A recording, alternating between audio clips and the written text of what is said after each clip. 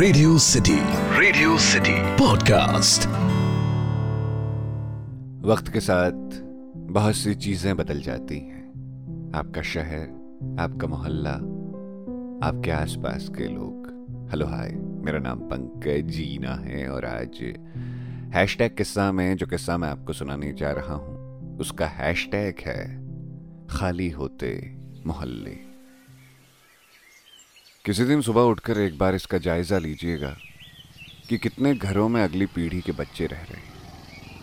कितने बाहर निकलकर नोएडा, गुड़गांव, पूना, बेंगलुरु, चंडीगढ़, बॉम्बे, कलकत्ता, मद्रास, हैदराबाद, बड़ौदा जैसे बड़े शहरों में जाकर बस गए। कल आप एक बार उन गली मोहल्लों से पैदल निकलिएगा जहां से आप बचपन में स्कूल जाते समय दोस्तों संग मस्ती करते हुए निकलते थे।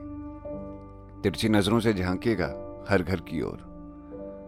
आपको एक चुपचाप से सुनसानियत मिलेगी, ना कोई आवाज, ना बच्चों का शोर। बस किसी किसी घर के बाहर या खिड़की में आते जाते लोगों को ताकते बूढ़े जरूर मिल जाएंगे।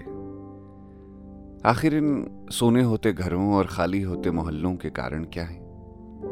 भौतिकवादी युग में हर व्यक्ति चाहता है कि उसके एक बच्चे और ज्यादा से ज्यादा 2 बच्चे हों और बेहतर से बेहतर पढ़े लिखे।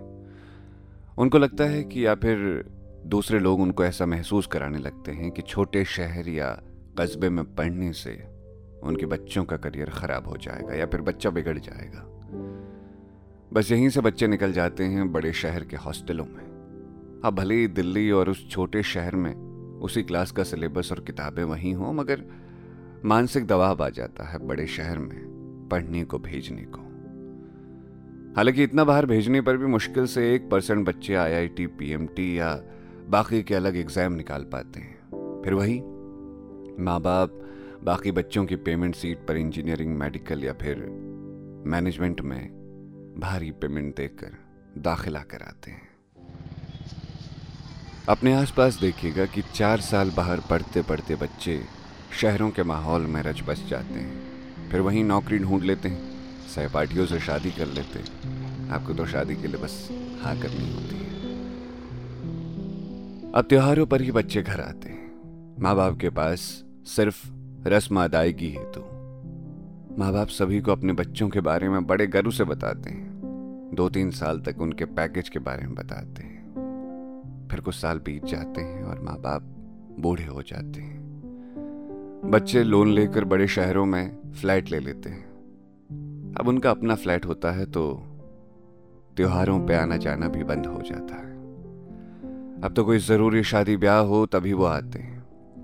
अब शादी ब्याह भी घरों में कहाँ होते हैं, वो भी बैंकेट हॉलों में होते हैं। तो मोहल्ले में और घर जाने की भी ज्यादा जरूरत नहीं पड़ती, तो बच्चे होटल में ही रह लेते हैं। हाँ, शादी ब्याह में कोई मोहल्ले वाला अगर पूछ भी ले कि भाई अब कम आते हो छोटे शहर, तो छोटे माहौल, छोटे शहर और बच्चों की पढ़ाई का उल्हाना देकर वो बोल देते हैं कि अब यहाँ रखा ही क्या है। खैर, बहुओं के साथ फ्लैट में शहर में रहने लगे हैं ना अब बच्चे।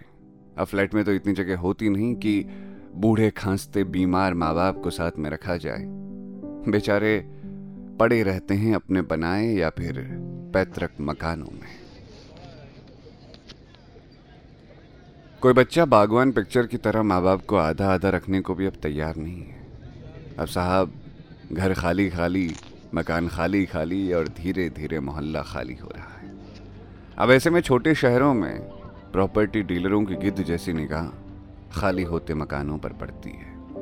वो इन बच्चों को घुमा फिरा कर उनके मकान के रेट समझाना शुरू करते हैं।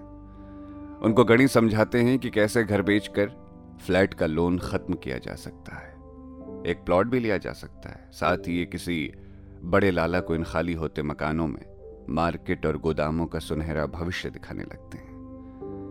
बाबूजी और अम्मा जी को भी बेटे बहू के साथ बड़े शहर में रहकर आराम से रहने के सपने दिखाकर ये मकान बेचने को तैयार कर लेते हैं। आप स्वयं खुद अपने ऐसे पड़ोसी के मकान पर नजर रखते हैं, खरीद कर डाल देते हैं कि कब मार्केट बनाएंगे या गोदाम, जबकि आपका खुद का बेटा छोड़कर पुणे की IT कंपनी में काम कर रहा है। इसलिए आप खुद भी इसमें नहीं बच पाएंगे। हर दूसरा घर, हर तीसरा परिवार, सभी के बच्चे बाहर निकल गए हैं। सभी ने बड़े शहरों में मकान ले लिया है। बच्चे पढ़ रहे हैं, अब वो वापस नहीं आएंगे। छोटे शहर में रखा ही क्या है? इंग्लिश मीडियम स्कूल नहीं है, हॉबी क्लासेस नहीं है, IIT PMT की कोचिंग नहीं है, मॉल नहीं है, माहौल नहीं है, कुछ नहीं है साहब। आखिर इनके बिना जीवन कैसे चलेगा? भाई साहब, ये खाली होते मकान, ये सूने होते मोहल्ले, इन्हें सिर्फ प्रॉपर्टी की नज़रों से मत देखिए, बल्कि जीवन की खोती जीवंतता की नज़र से देखिए। आप पड़ोसी विहीन हो रहे हैं, आप वीरान हो रहे हैं। आज गांव सोने हो रहे हैं, शहर करा रहे हैं। सोने घर आज भी राह देखते हैं, वो बंद दरवाजे बुलाते हैं, पर कोई नहीं आता। तो ये था आज का हैशटैग किस्सा। सुनते रहिए रेडियो सिटी। मेरा नाम है पंकज जीना।